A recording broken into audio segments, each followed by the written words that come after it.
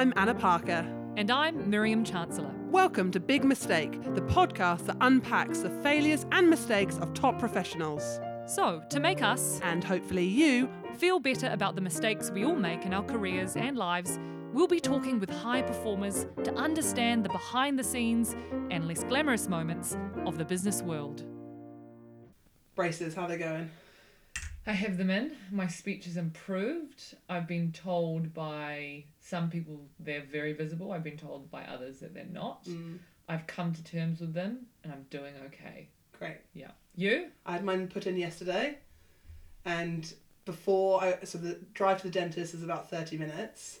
And before I went to the dentist, the orthodontist, I called Michael to rant about how I'm having braces again because have you ever had braces before? No, I didn't. Right, so this is your first experience, Yeah. and this is my third experience with braces. I had braces when I was a child, and then I chucked them in the fire because I didn't want to wear them because they were removable. Your parents must have been thrilled.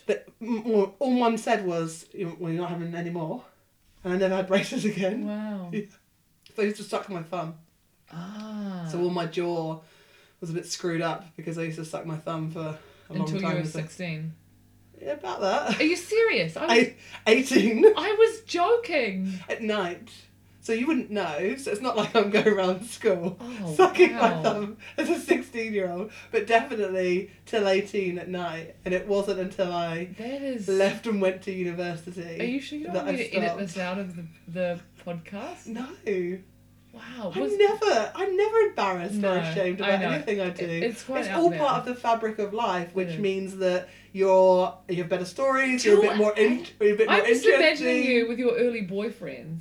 And you'd be like, right, good night. I think if you're a 16-year-old boy and you're lucky enough to have a girl stay overnight, let's say, the last thing you're going to care about is whether they're sucking their thumb or not. And if actually you think about it, it might be of a benefit.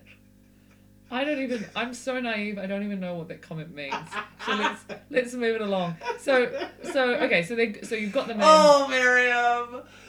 But you had some problems with the Invisalign the day after. So I took out the retainer, chucked it in the fire. That was gone. Yeah. No, but we're now fast forward. Oh yeah. So then I had to have fast forward 8 years. Yeah. I look at my teeth and I think, it'd be nice to get them fixed 8 years ago. Go to see the dentist, and the dentist said, you've actually got a few more jaw issues going along. You should go see a maxillofacial surgeon. Wow.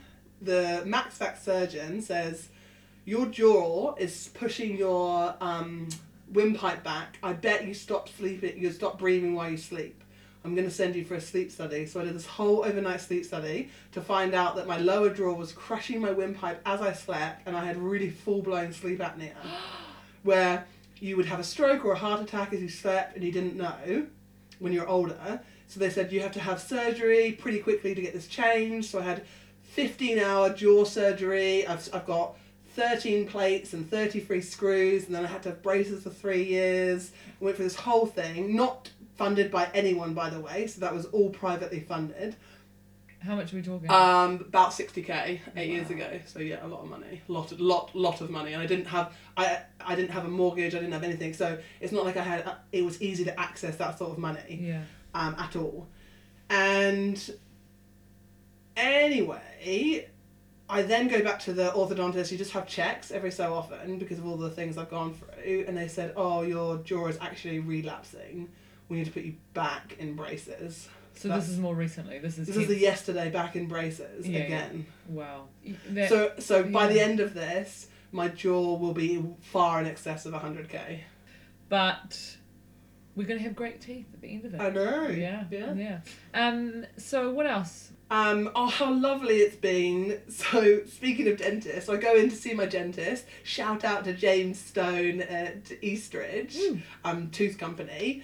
And he was saying how he listens to our podcast, loves our energy, and all these really complimentary things, which I thought was so nice. And then the Pilates teacher Susan from Why Don't I Remember My Pilates I go to every week, Total Reform. Anyway, I'm only ever interested in the person that runs it as Susan. opposed to the business. She said that she was stuck in the driveway listening to our episode, and the husband had to come out and was worried, like, why his wife was stuck in the driveway because she wanted to finish it. Oh, that's I so love all sweet. those stories like that. Yeah, that's so cute. sweet. Yeah, I was in an event last night, and Renee came up and said that she has been listening, and she says that she doesn't listen to many podcasts, and she listens to this, and she said she wished it was weekly. Ooh. So there you are. And then, so the last thing to talk about, well, one of the last things, was how I actually made a mistake at work this week. And it was, I can't go into too many details, the whole insurance broking confidential. Yeah, understood. But it was a simple mistake with potentially huge ramifications. Wow. That, look, it has probably been sorted now, but in that moment, I actually discovered it about 10 o'clock at night. Oh, no. And you can't solve anything at 10 o'clock at night. All that happens is you just stay up. And you stress about it. Totally. Gosh. Because you put so much effort into trying to be, I don't want to say the word perfect, but doing a really, really good job because you care about what you do. Yeah. And then to see something like that, which was a simple mistake and just how you feel, is just... So what were the potential ramifications, without giving too much details away? The potential ramifications would be that a big chunk of money would be lost. Would be lost. Yeah. Oh, man. Yeah. And was this your fault? So definitely my fault. Yeah. Definitely my fault. I mean, everyone can always come up with excuses around what's going on in your life, what are the circumstances around that, but ultimately the buck ends with you. So if something's happened because someone in your team or just something's been missed, well, that's your fault. It lands on your shoulders. Totally. So that's something I have to bear. And I actually have a lot of respect for people who totally acknowledge and be like, that was my error, no excuses, I let the ball drop, sincerely sorry. And I've funny enough, I've actually made a few errors of those in the literally last 24 hours, probably 3, all reasonably minor, but where I've just mucked up a scheduling thing.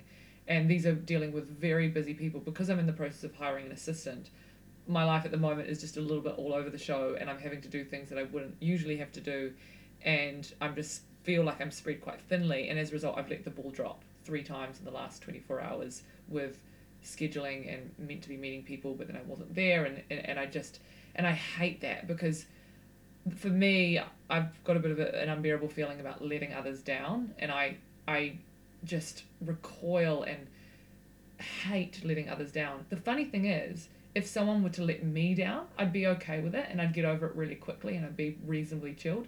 But for some reason, I just can't do that. And I've done that a lot in the last, as I said, just in the last day or so. And it's very tempting, I find, to respond to those circumstances with, some secondary reason or it's almost like we've talked on a previous episode about why you made that mistake, and almost try and gloss over it or cover it up. But at the end of the day, to your point, the buck stops with you, and it completely was my error. So I've just got to the point of fessing up to that and saying, no excuses, that was my fault, I let the ball drop, I'm deeply sorry, can we reschedule, something like that. So it's something that I've not to the extent of losing people a lot of money, but certainly mucking people around accidentally and causing them to spend unnecessary time waiting for me at a meeting that I never turned up to. How forgiving we are with others and how harsh we are on ourselves. I'm always, like you said, I'm always pretty forgiving of others. So, funny enough, I reckon there'd be a lot of people that are actually the other way around. Really? Yeah. I reckon a lot of people are blame shifters. They say, not my fault, I didn't get the calendar invite, or you should have followed up with me, it's your fault. But then never let things... Jump on the defensive and never let things go. So I think it depends on the person. I'm not sure what's healthier. Probably taken to the extreme, neither are healthy, but... I mean, no one likes to be under attack. So again, I can completely see why people do jump on the defensive. Yeah. Because they feel like they're being attacked and they want to defend themselves. Yeah. Anywho, well, I'm glad that's sounding like it's been resolved for you. Yeah, I think so. Okay. It was nice to...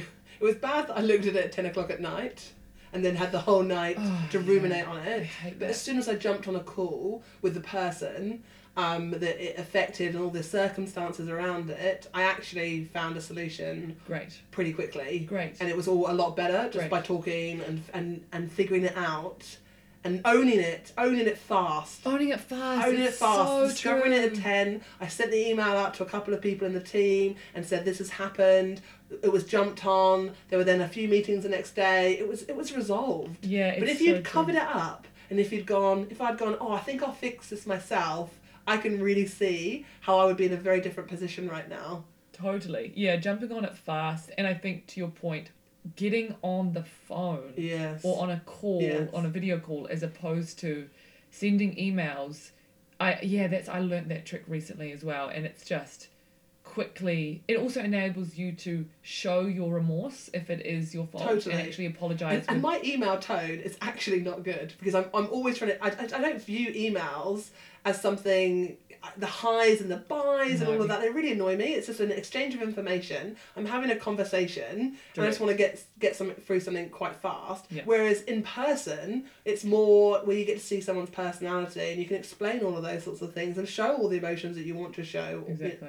So yeah, I'm not a huge fan of emails. I'm definitely a fan of in-person or calls. Particularly for problem solving. Definitely for problem solving. Mediation, for sure. So Our guest was Wellington based. And we went on a Wellington road trip. Flight trip. Yeah, you did say to me, hey, should we consider driving down? I said, and I don't think I could do 6 hours of you in the car. So we did jump on the flight. Is it 6 hours? About that. I don't know. But one of the things, it should be noted, we were actually going down for work. We were. You were. As opposed to this podcast being such an immediate, huge success that we are flush with cash and could just fly down to Wellington to interview someone. Correct. We were going for work and then we just found some time in an evening to talk to the guest. Yeah, so on this episode of Big Mistake, we are interviewing the international superstar DJ, Christopher Tubbs, who is Wellington based. And you will hear me properly introduce him at the beginning of the podcast, but he is someone that has worked in some of the performed in some of the most amazing clubs all around the world, like Fabric and Ministry of Sound in London, Privilege and Space in Ibiza, Rex Club in Paris, and Singapore's Zouk. And Anna, you mentioned that you've actually been to some of those clubs. Absolutely, a lot of them. So the clubbing scene in Germany is actually really big, and I've spent a lot of time in Ibiza as well. Do you remember in the car ride, the taxi ride out there, because it was in Eastbourne we were going to, and I just gave you the lowdown of what a club would be like, talking to Miss Classical Music Miriam and explaining what clubs were like, and I just gave you this whole 30-minute insight into the world of clubbing and Ibiza and London and what that would have been like. All I will say to that is I stepped out of that cab with eyes wide open after that conversation. I got that insight. So yes, it was a fun interview and it's super fun to do it as well out of Christopher's home in Eastbourne, and it was the most beautiful Wellington day. And Wellington itself was fun. So I hadn't been to Wellington in a long time. We had such a great couple of days. We had a great couple of days. So what was Well, do you remember seeing me at the airport with all my bags? Oh, yeah. Okay. So I was going down for a golf tournament as well. So work, I was playing in a golf tournament. So to be fair, so it was 2 nights though. So let me tell this story, okay? Because this is from outwardly looking in. This was very funny. Anna demands that I pick her up from her house to then travel to the airport, which we do. And as I turn up, Michael and his husband starts loading this luggage, this plethora of luggage into the car. And I'm thinking, hold on, does Anna know we're only going for 2 nights? So here I am with my handbag and my carry-on for the 2 nights, which most people, I'm sure, will agree with me is sufficient. But I have the largest size suitcase you can find. I then have all my golf clubs in a bag. I also then have my work laptop in another bag with all the documents there. And a carry-on, I think. And probably. Yeah, I think it was a lot. It was a lot. And then I said to Anna, why do you have so much luggage? And the comment seriously still astounds me. It was, well, otherwise how would I fit in my pillow and my fan Trusty pillow, trusty fan. So Pokes wherever I go. So it turns out Anna is very loyal to her pillow, and that she has to have a fan blowing air on her face every night. Yep. So that was... No matter the temperature. No matter the temperature. That is hilarious. So yeah, Wellington was great fun. I came to support you at your golf tournament, which was lovely. My version of support was sitting outside the clubhouse in the sun, drinking a glass of Chardonnay, watching Anna from afar as she flung her golf club about. And then we had an awards ceremony after, and that was fun. It was such a good day. I look out and see you sat at a table. Oh yeah. So this is towards the end of the day.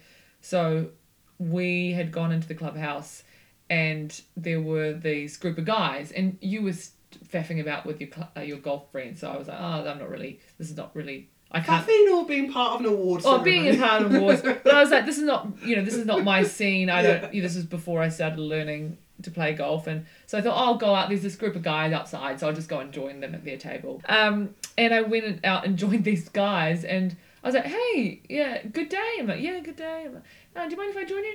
No, come on by. It's fine. I said, so what brings you? Are you local? And they're like, oh no, we've flown to Wellington. I'm like, what brings you to Wellington? And they said, we're here for cricket.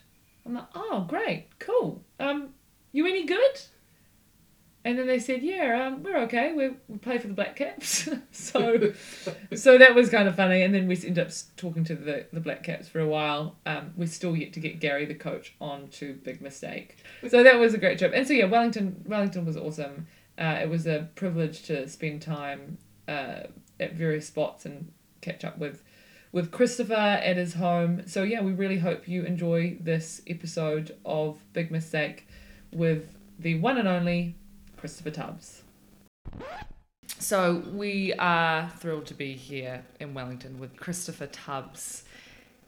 Christopher is one of the only Kiwis to have played in some of the very legendary clubs around the world, which include Fabric and Ministry of Sound in London, which Anna said on the way here that she had been to, Privilege in Space, Rex Club in Paris, and Singapore's Zouk.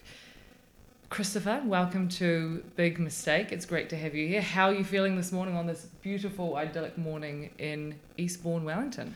I'm feeling good. I think I've had a bit too much coffee, but so I'm kind of practically Velcro to the ceiling at the moment, and also slightly anxious because normally when I do a podcast or I'm interviewed for any kind of media, it's always about just directly music.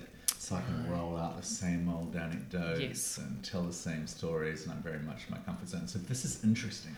Okay. Because it's completely different for me. So, I'm slightly nervous, excited. Good. Yeah. And that's we'd love to get, as much as you're willing to share, any content that perhaps hasn't been so heard and used before. I think that's, judging by your format, that is undoubtedly going to happen. Great. So you and I were introduced through your cousin Richard. Yes. And he says hi, by the way. And as you know, the goal of Big Mistake is to unpack a particular professional or personal mistake that the individual who we are sitting with has made. So let's just jump straight into it. Anna, was there anything else you wanted to add? We'll just go straight into it. You've got a mouthful of croissants slightly, so I'm going to take that as Christopher. This is the first time that a guest has provided some food. It's very nice. They are gorgeous pastries. We're normally hosting people in our studio, so I've done some sort of baking or made some sort of tea, so this is a new experience already. It's very nice. Which is another reason why it's best to keep the guests talking so we can consume all the food. So, Christopher, Big Mistake. Take us through, paint a picture. What is your big mistake? Okay, so when I lived in London, I lived in London from 96 to 2014. The majority of my time in London was spent purely in the music industry. As you mentioned, I'm a DJ and a music producer. And when I started producing music, it was very much the old music industry. It was still a time of it was quite bountiful, people were still selling actual physical CDs and vinyl to a lesser extent. So there was a model that you could follow, and if you got to a certain point, you could hope that you might live a sustainable, have a sustainable future in music. So when I started releasing records, it was 1998, and it was just as things were starting to get a little gloomy in the industry. And in fact, there were dark grey clouds looming on the horizon. And why do you say, what were the Well, It was the advent of Napster, Right. of LimeWire, of illegal downloading, and no one knew, especially not the record labels, what was coming down the pipe. And if the record labels didn't know, you can be absolutely sure that the artists did not. And I was one of them. So I released an EP, and then I got my first record deal with this independent called Carbon Recordings. It was a very, very exciting time for me. But unfortunately, after I'd come back here and made the recording and got back, it was all happening. Napster was rife, Pirate Bay, LimeWire. I remember going onto LimeWire and searching my own record and seeing there had been 102,000 downloads in the last 3 weeks. Now, that in itself, compared to a pop artist, is not enormous, but it's still a lot, you know. Even if you imagine that 15% of that, only 15% of those people would have actually bought the hard copy, it's enough to have made another record on the back of, to have got another record deal on the back of. So you would have felt a bit cheated, really. yeah, Yeah. incredibly cheated, didn't really know what to do. And at the same time, I'd also just got a major label deal with BMG, and it was very much the last days of when they would pick 10 artists and throw quite a lot of money at them, and one would hit. That was the model in those days, or certainly one of the main models. And actually, as we were recording the album, the dance department at BMG, which had just been bought by Sony, closed down. Our A&R was fired. The whole infrastructural landscape of the music business was changing literally in real time for us to see. Wow, so quickly as well. So quickly. So basically, by the time all of this had happened, there wasn't really much left to work with. And I had to decide what I was going to do next. At the time, also, I was having health problems. I was suffering from depression, and it got to a point where also I was starting to have this coppery taste in my mouth the whole time, and I was losing sight in one eye. And I didn't know what was going on. I was being passed around these various neurologists in London. Finally, I got passed to this guy, Dr. David Heaney, who's now considered like a world authority on epilepsy. Wow. And he sent me to a sleep clinic. And this is after, a couple of years of misdiagnosis. At the time, what did you attribute it to? Because I could imagine a lot of people, when they've got that going on in their personal life, professional life, plus these symptoms coming into the entering stage right, you put it probably down to stress. Yeah, that's right. I put it down to stress, and all sorts of things put on the table. Bipolar, and manic depression. So I was put on different medications at the time, citalopram, and these things that made me feel like I was looking out of a pillar box at the world. It was a very, very, very difficult time. But once I was diagnosed, I was put on this medication that I still take to this day, lamotrigine, and within 4 days, I woke up, and it was like seeing colour for the first time. Wow. I literally, it was this beautiful day like today, Wow. which is beautiful blue sky, sunny day, and I'd put on all of this weight at the time. I was about just under 30 kilograms heavier than I am now. Wow. And I remember getting up, going and buying some running shoes, and going for my first stumble around the block, and going and starting a blog, getting a WordPress account and starting a blog, music blog. this blog ended up being really popular. It was unique because it was me with my little flip cam video camera interviewing underground producers and DJs. And at the time, there was no one doing that. And off the back of that, I got offers from the BBC, I got offers from Red Bull Music Academy. Air New Zealand gave me my own ongoing show on their international flights. Suddenly all of these things suddenly came to the fore. It was amazing. So what was the diagnosis in the end? What did they? Epilepsy. Oh, Sorry, was. epilepsy. Yeah. Wow. Okay. So being diagnosed was like this massive turning point in my life. Up to that point, everything had felt like a real struggle. Actually, to backtrack, just as an aside, the reason this had happened apparently was because I'd been hit by a hockey ball in the head when I was 15. And it had caused this travelling clot to move around my brain, and it was all because of this. But it had been this very difficult couple of years, but the outcome had been enormously positive for me, and had led to this completely new avenue. I mean, I full transparency, I had also gone to journalism school when I was younger and done a lot of broadcasting on student radio, so I did kind of know the territory, but it wasn't what I was planning to do in London, put it that way. And through these opportunities that emerged because of my music blog, the biggest one that came my way was with All Saints Clothing, which is a big multi-retailer in Europe.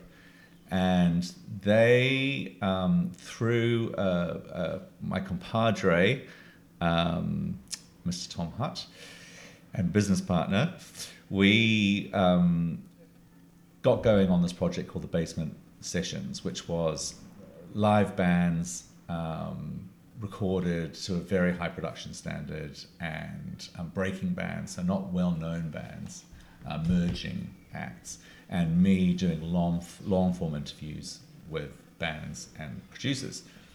And it did really, really well. Are you doing all this blogging because of what happened with the illegal downloading? You decided to pivot, or? Yeah, I just decided to pivot. It actually stemmed from a conversation I'd had with my sister in Devon, who was visiting, and she kind of pulled over to the side of the road, and she was like, "Well, she'd heard enough of me moaning about the music industry, and she was like, "Well, Christopher, what are you going to do?" Yeah.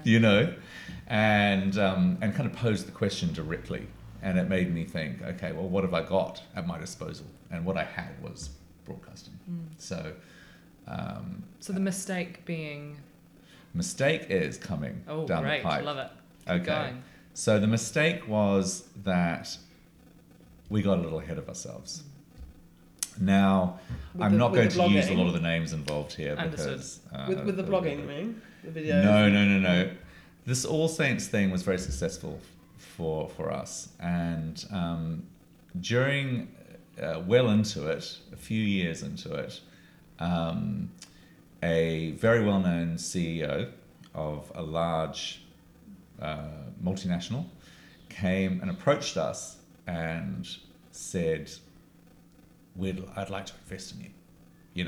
I can see, by this stage, sorry, I should add, that we'd started a small production company, and we were doing content for other brands like Molton Brown and actually any kind of brand that wanted sort of high-end music-related content.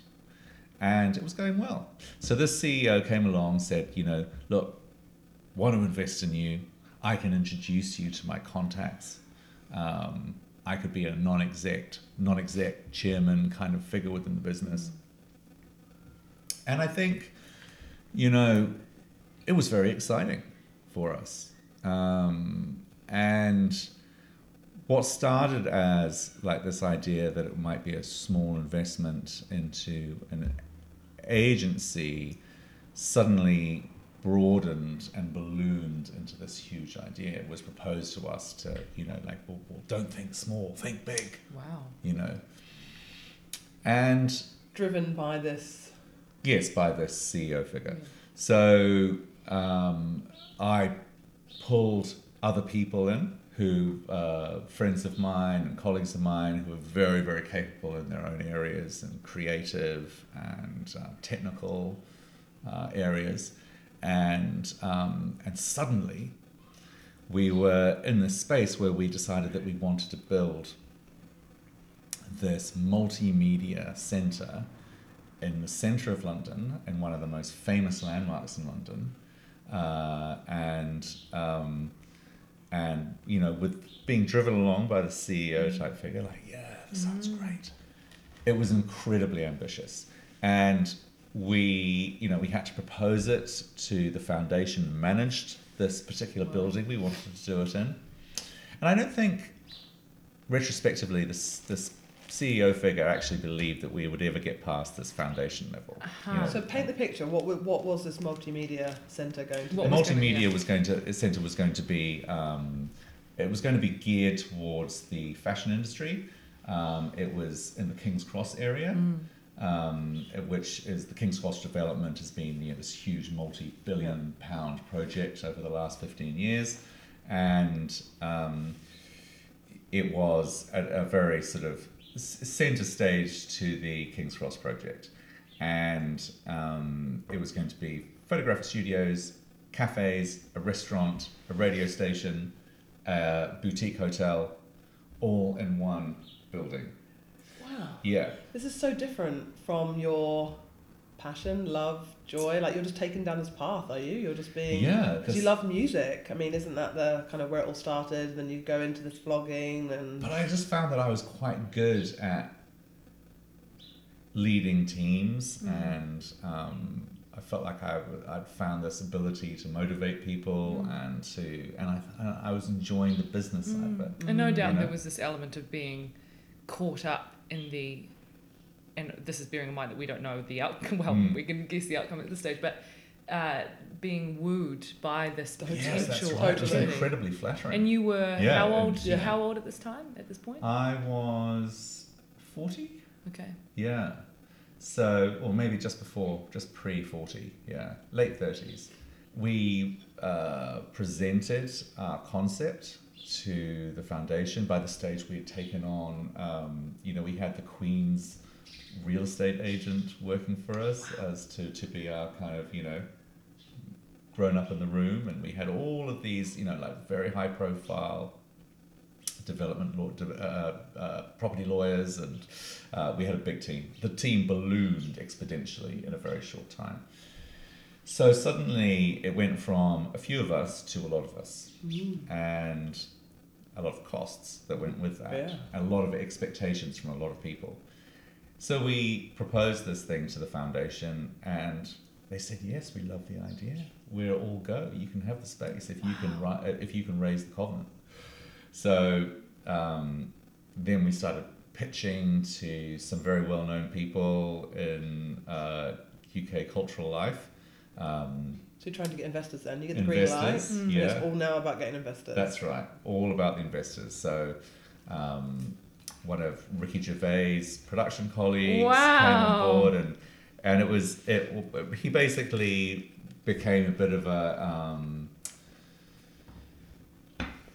confidant to me, actually. He was really, really helpful, very, very kind to me, because he could see how incredibly stressful it was.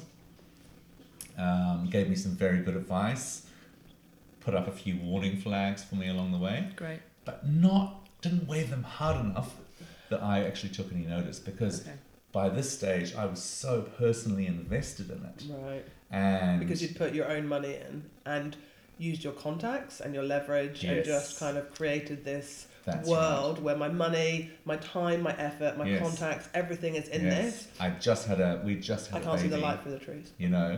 And so. And this screams, sorry to interrupt, this screams sunk cost fallacy, right? But that if you, as human beings, we are almost allergic, once we've invested time, money, effort, energy into a project, to at any point recognise that, okay, this is no longer working, I'm going to give it up, it's so hard to do because it's like, I've already spent all this, these resources into it. I'm so close to the end. so I just need this close. one last thing to happen and it all Yes. works out. Yeah. That's right. And you can't see the wood for the trees. Yeah. So what were some of the red flags that he was pointing out at the stage?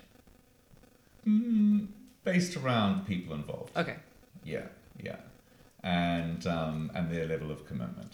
So, mainly everyone who worked on the project were wonderful and incredibly diligent and fabulous to work with. In fact, one of the things that I'm most grateful for is that I emerged from all of this with so many of those relationships intact, But it turned into this stressful behemoth that the key character who had driven the thing in the first place was frantically trying to backtrack from, because I don't think he ever thought it would get as far as it did, and had a few issues of his own. So what were his motivations then? What was I the think point of all this? ultimately he wanted to be part of a small agency, And yet he had certain attributes that he didn't have control over. Right. So, and he was such a charismatic person that everyone fell under his spell. Wow. And I was particularly invested in it, so I just couldn't see a situation where this bus was going to stop at a bus stop and I could jump off. Right. I just always felt I was so close. I can see it because we had so much positive affirmation along the way, with the acceptance by the foundation, by,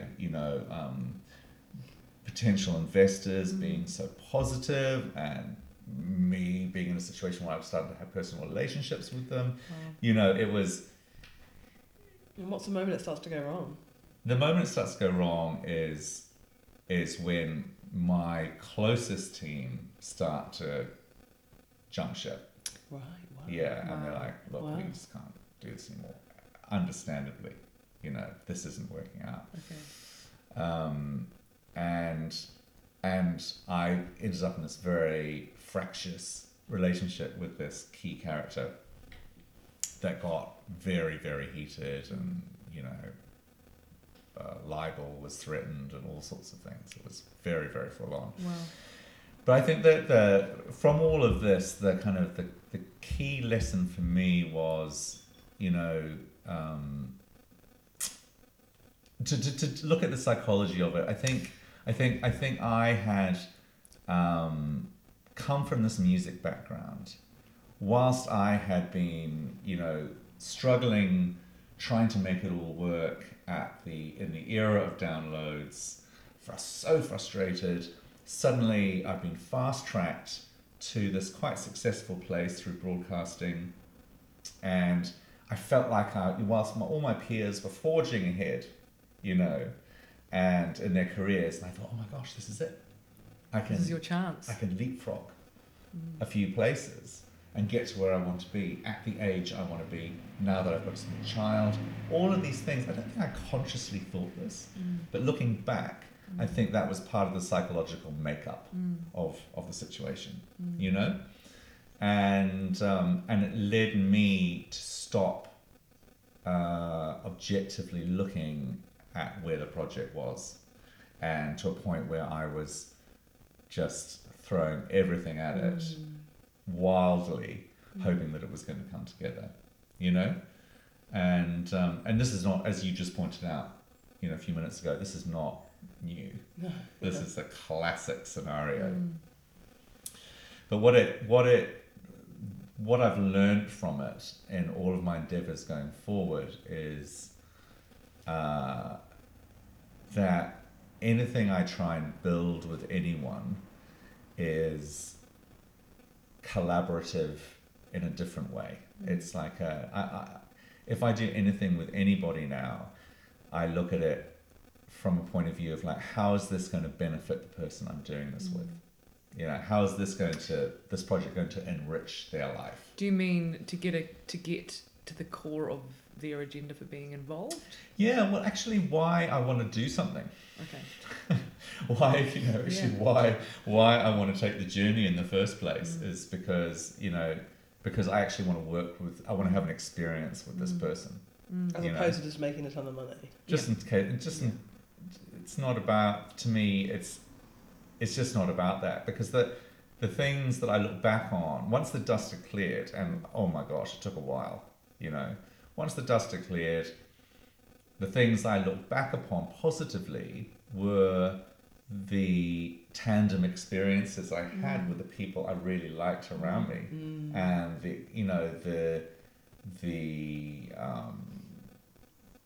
the camaraderie of it, and so I came out of it wanting to have those experiences with people I like, and wanting to, if there's a way that I can bring my own experience and particular specific skills to enrich their own life.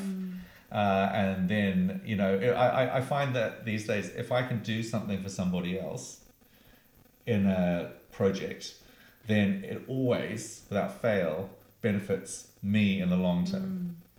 It just... Yeah. So the deal falls over. Yeah. It's all gone spectacularly wrong, and all the things you've explained. How do you maintain some of the relationships, or were some relationships destroyed in the process? Well, actually, they weren't. That was the bizarre. Well, Very obviously, the main one. Was the CEO who'd wooed you and hyped you up into the frenzy. That was over. That was over. So what happened to him? Did he just disappear? Did he? He disappeared, then popped up in a different role elsewhere. Just seems. And to close the story around how the deal fell over, was it just because you just couldn't get the right investors, or what was the actual? Yes, couldn't get the investment. Okay. In the time required. Okay. And I'd lost my, the team had dispersed, so there was nothing. There was no frame. There was no infrastructure to it. Okay. It just wasn't doable in the time we needed it to happen. Gotcha. Didn't have the support. Gotcha.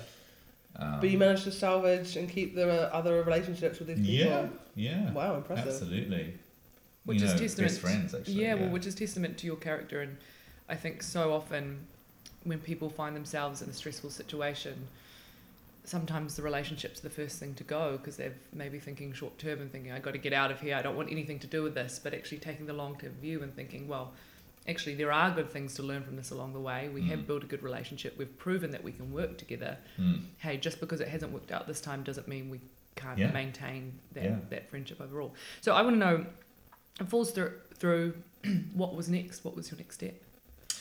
Well, we decided actually we were always going to come back to New Zealand at some stage, because children, we wanted them to have the same experience growing up that we had, that quintessentially Kiwi experience. And we came back early. I was absolutely frazzled by the whole thing. And it coincided at a time where our family business, I was starting to get messages from home saying, this needs some fresh blood, needs a new vision.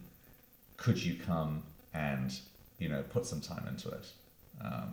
We kept our place in London, came back here, and we thought, we'll just be here for a short period of time. And the family business being? Importing and distribution company. Yep. That needed rebranding, digitizing, new suppliers, all of these kind of things. And I thought, that's a good project. That sounds totally achievable in my current headspace. Oh, yeah, wow.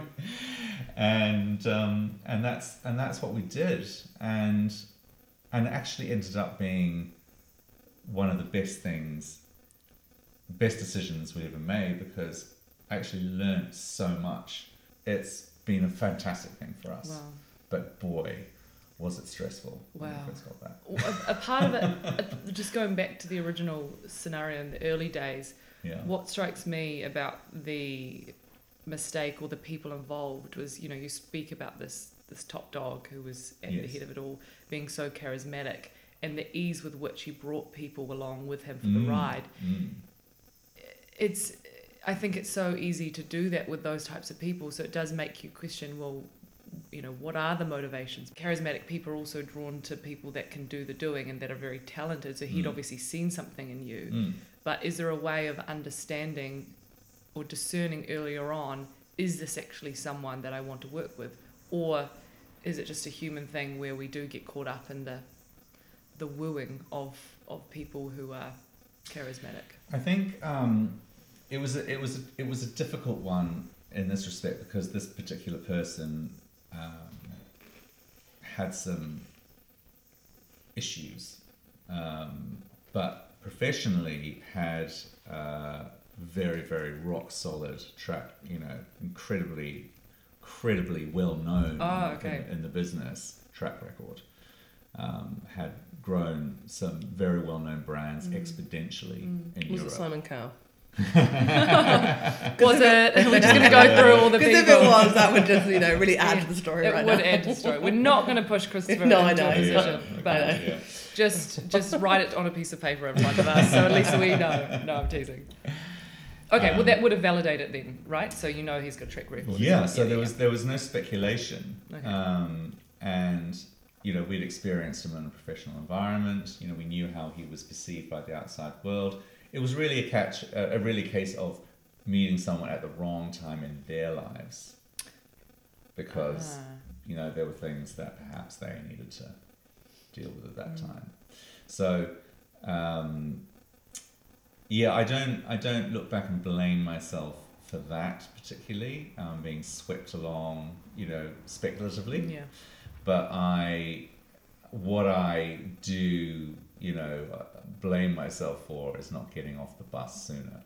Great. Yeah. And and that's why, as I just outlined, why I didn't was because I felt I was so heavily invested in it, leveraged, and also I think I saw it as the grand opportunity, as the great catch up after working in the arts for so long and watching my peers tear past. It was there was ego wrapped up in it. There was unrealistic, slightly naive expectations wrapped up in it. But it was, the great learning experience of my adult life. What's also quite encouraging hearing this is you talk about naivety, and yet you were 40 when this happened. Yeah. So it goes to show, I think there was probably a bit of a misconception that all our big mistakes happen in our 20s and maybe early 30s, but here you are saying, this happened in my 40s and it was the big learning curve of your life. So it's hopefully an encouragement to people that we do still get things wrong from time to time. I think there are so many inputs in our lives, and so many things that, how we try and create narratives to simplify our lives, whether those narratives are correct or incorrect, because there's so much we don't have control over. So we try and stuff everything into a narrative that helps us make sense of our lives, of what we're doing with our lives, of the relationships in our lives. And most of the time we don't have all the information. And if I think about it, putting my past lawyer hat on, that's why contracts exist. That is why that you're just not relying on someone's word. You're not, because people are really fickle sometimes and they can change their mind about things. Whereas when you put things in writing and it's in a contract, well, you've actually set some really clear terms and boundaries of how this will operate. Yeah. So the learning here, when a red flag pops up, investigate. Yes. Show some detachment. Yeah. There wasn't enough detachment. That was the thing. So if you're knee deep in it and you're unable to detach yourself from it, all you see when you look at your phone as you scroll through the photos, oh, that was a great day. That was fantastic. Oh, we'll be back there soon. This is just a bit of a lull. We've still got 3 weeks to get this together. It's all okay. He's just having a bad day. He's not well. But he's not well. That's the problem. Right. Yeah. Exactly. So it's a kind of it's detachment was a huge part of it, and as I say, ego. Now that's a good segue. So detachment and ego. Anna and I were on the plane on the way here. We're now shifting the conversation slightly toward the music side of things.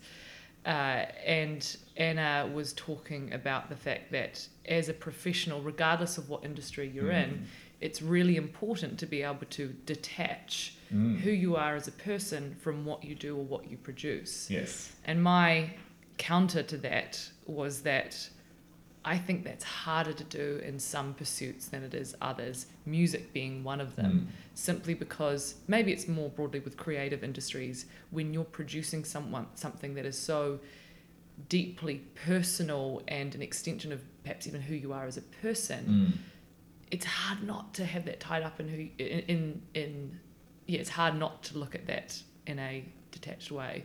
I came at it from the angle that if someone's work is criticised, they take it very personally, whereas if you can just look at the work itself and accept that feedback, then you have a chance of making something potentially a lot better once you just distance it a little bit from your sense of self. This work product does not relate to who I am as a person. And what Miriam has said is a really interesting question, which is, as a musician, that you might feel a lot more invested in something than, let's say, I did as a lawyer producing a document.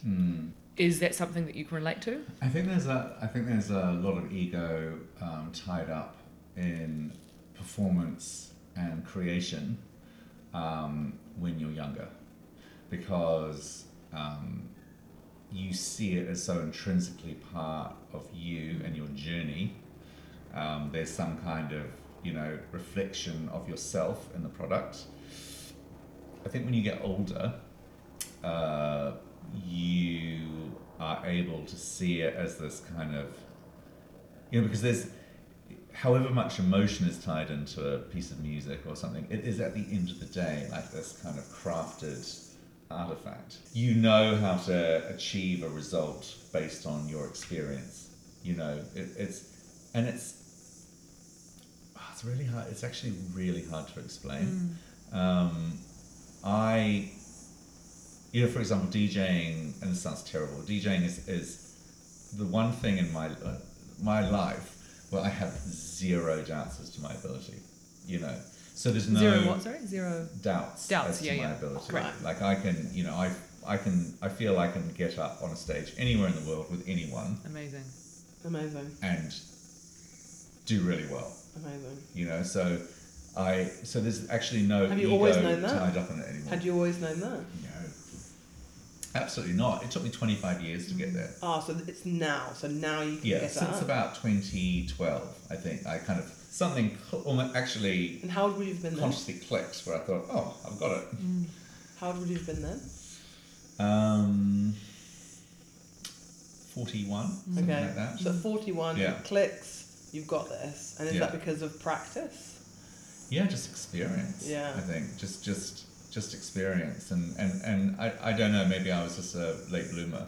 I DJed for an awfully long time before that. Yeah. And had amazing opportunities in DJ world, but I was always sort of,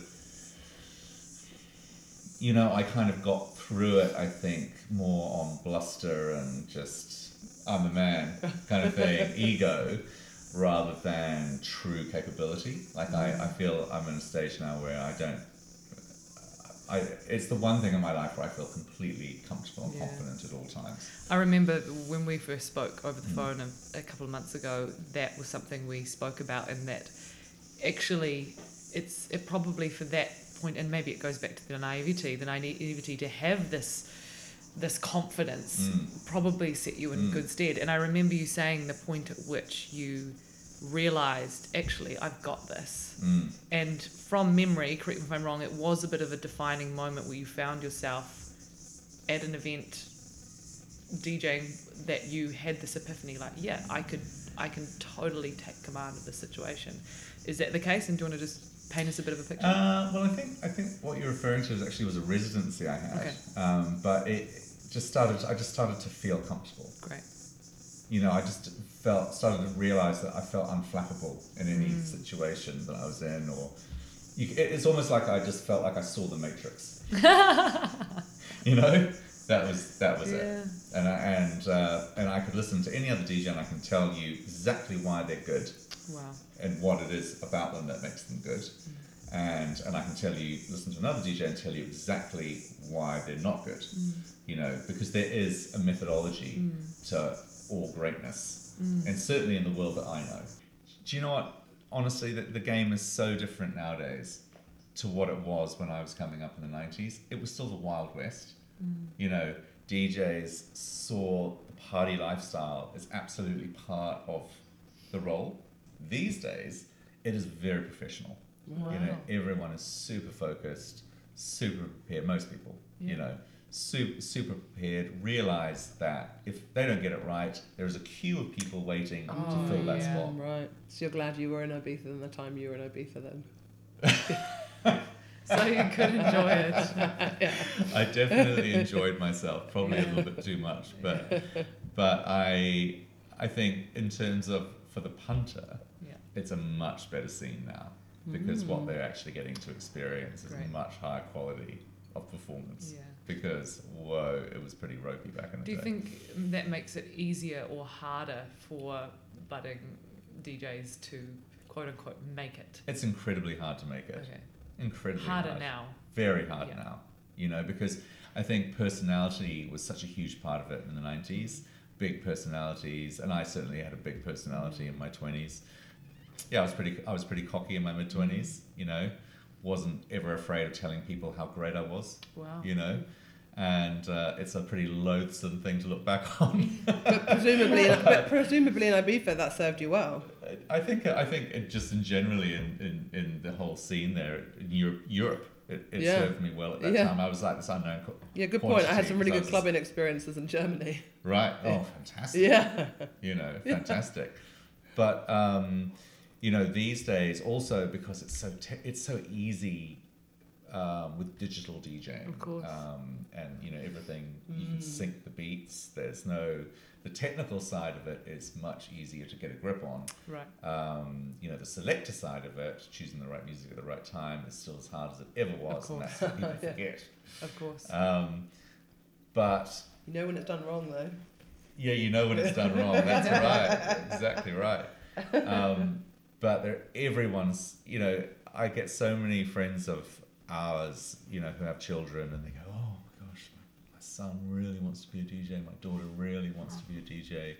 You know, do you have any advice for them? And you know, what should they do? How should they get there? Do they need lessons?" Yeah.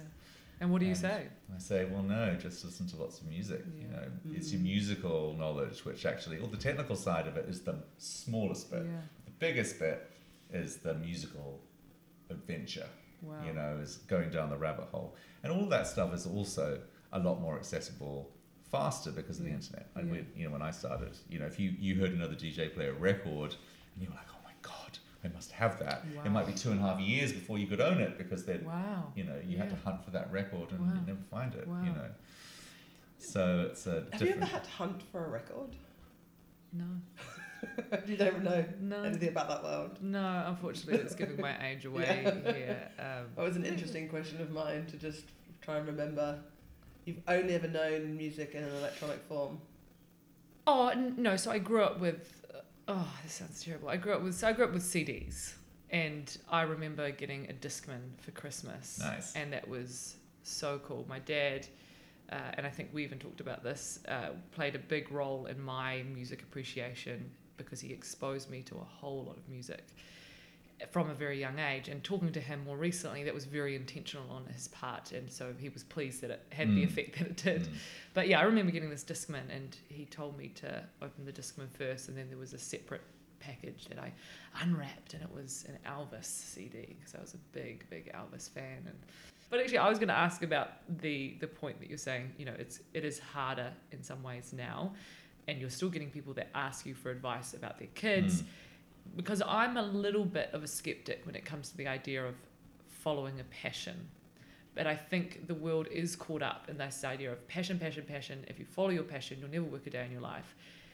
How do you balance that idea of passion with being realistic and understanding, you know, what's a hobby, what's a career, appreciating that you do have to earn money, or rather, to frame that in a different way, what are you instilling in your kids to help them manage Well, that? one of the things I learned from what we were talking about in London, my experience in London was, in fact, it's extraordinary, I haven't even mentioned this, was the fact that whilst I was pursuing this major project, all of my day-to-day work was falling by the wayside.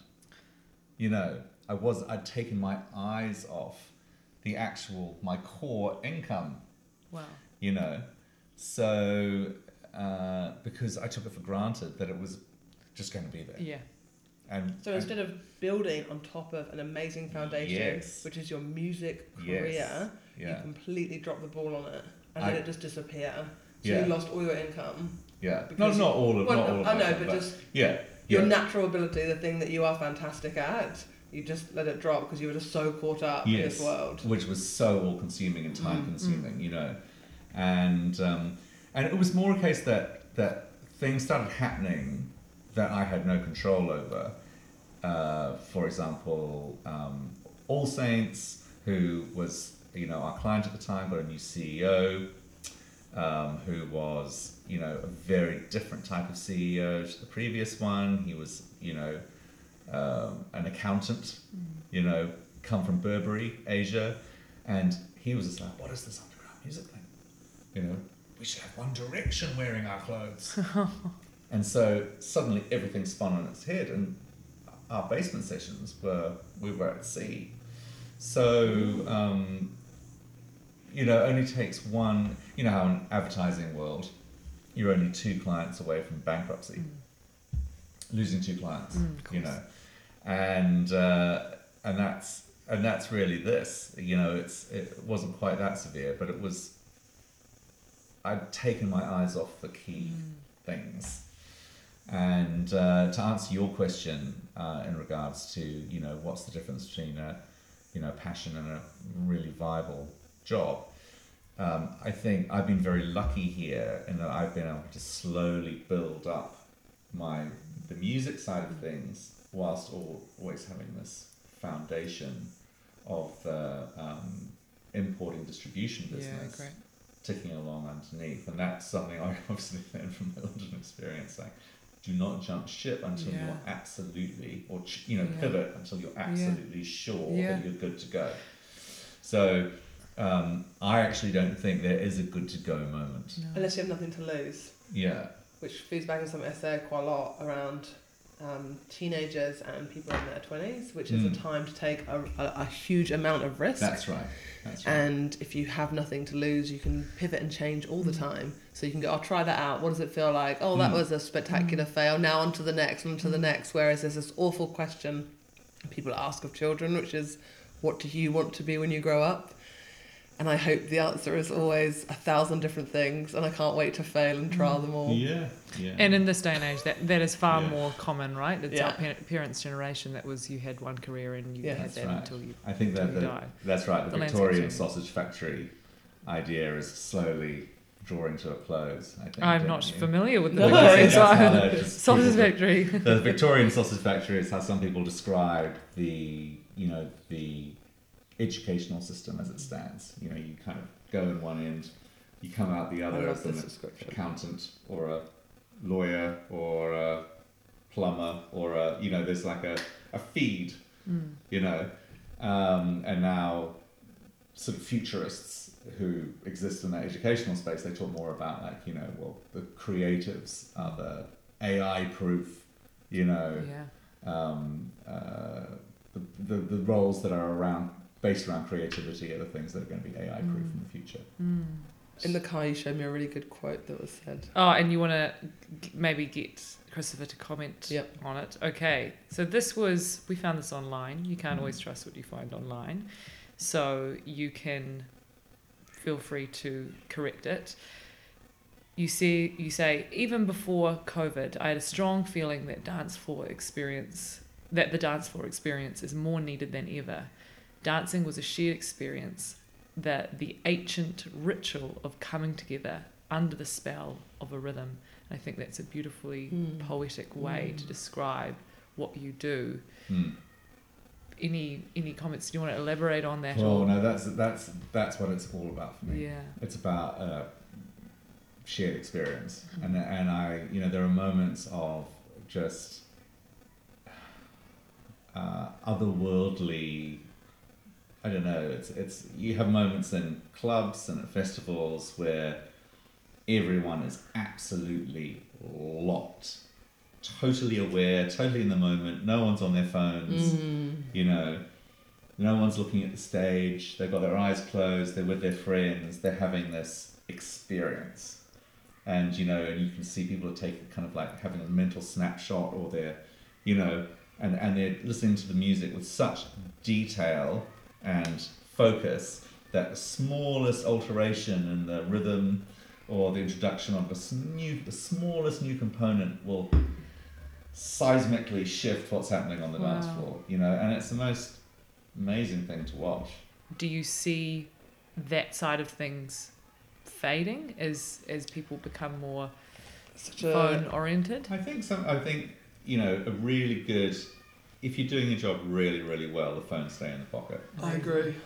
I did not take any videos when I was in Ibiza, and music is so powerful that when I listen to music now in my office or when I'm walking or whatever I'm doing, I am transported back to that moment, and I remember it all as if it was yesterday.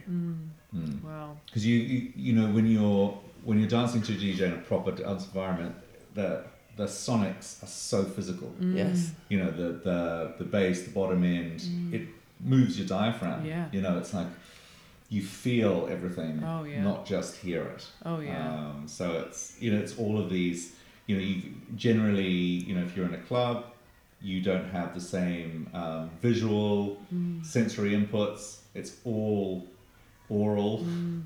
You know, you have this kind of secondary sense of being surrounded by people who are all having the same experience.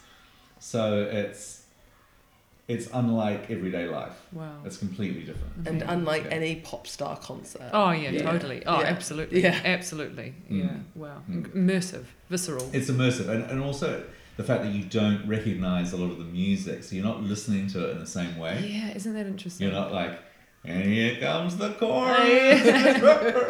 You know, it's not that. Yeah, you know, of course, you're of listening course. to it in a very kind of, you're just listening to the way the rhythms intersect. Almost with each other. mathematical and intellectual in some ways. No? I think the opposite maybe. Oh, I okay. think just in a very kind of primeval, just Okay. you feel yourself moving to it. Yeah. You know, that's the thing. I was on a walk last night and I was listening to a bunch of promos I've just been sent, Yeah. and most of them are terrible. Yeah. Most of them are just like a kick drum and a clap and an open hi-hat and a little straight hat that comes in, and it's all the same. It's all cookie cutter dance music. And then you get something sent by, you know, some Venezuelan producer who just has this amazing rhythmic, and everything's really loose to the point of falling apart, you know, but it's real body music. Wow. And you think, wow, it stands out so profoundly, you know. Wow. And that's the stuff that, you know, we're always looking for. Yeah. It's the stuff that, even though it's made on computers and sequenced on computers, it has so much movement and swing that it's very physical and real. Yeah. Wow. The way you talk about it is so contagious, isn't it? The passion just comes out of you in bucket loads, which is very inspiring to hear and be on the receiving end of. It's very poetic. On that note, any final questions? I want to know what's next for you. What's on your plate? What are you looking forward to? Well, I've just got a record that's come out. I have a record out at the moment on Public Possession, which is a German label, Munich label. I'm very, very lucky. It's one of the best labels in the world right now. And it's a collaboration with a guy called Eden Burns, who is New Zealand's top dog right now, I would say, in dance music. And I'm proud of it. It's our second EP together. We're always working on new music. We've got hopefully some dates coming together for the European summer. So I hope to be in France and Germany and Spain playing in July. Amazing. Amazing. Yeah. And where can people listen to this? Everywhere. It's on every streaming platform. Great. Yeah. Fantastic. Well, Christopher Tubbs, DJ, creative, poet, Mistake maker. a mistake maker. Thank you so much. It was I just loved, and I know I speak for Anna as well here, just getting that story at the beginning was so enlightening, and it, as you were saying it, it made me reflect on my own life and potentially the parallels between situations I've encountered as well, and I don't doubt that will be a big encouragement to the people that hear it as well. Oh, I hope so. So thank you so much for coming on the Thank you. show. You're welcome. Thank you for having me.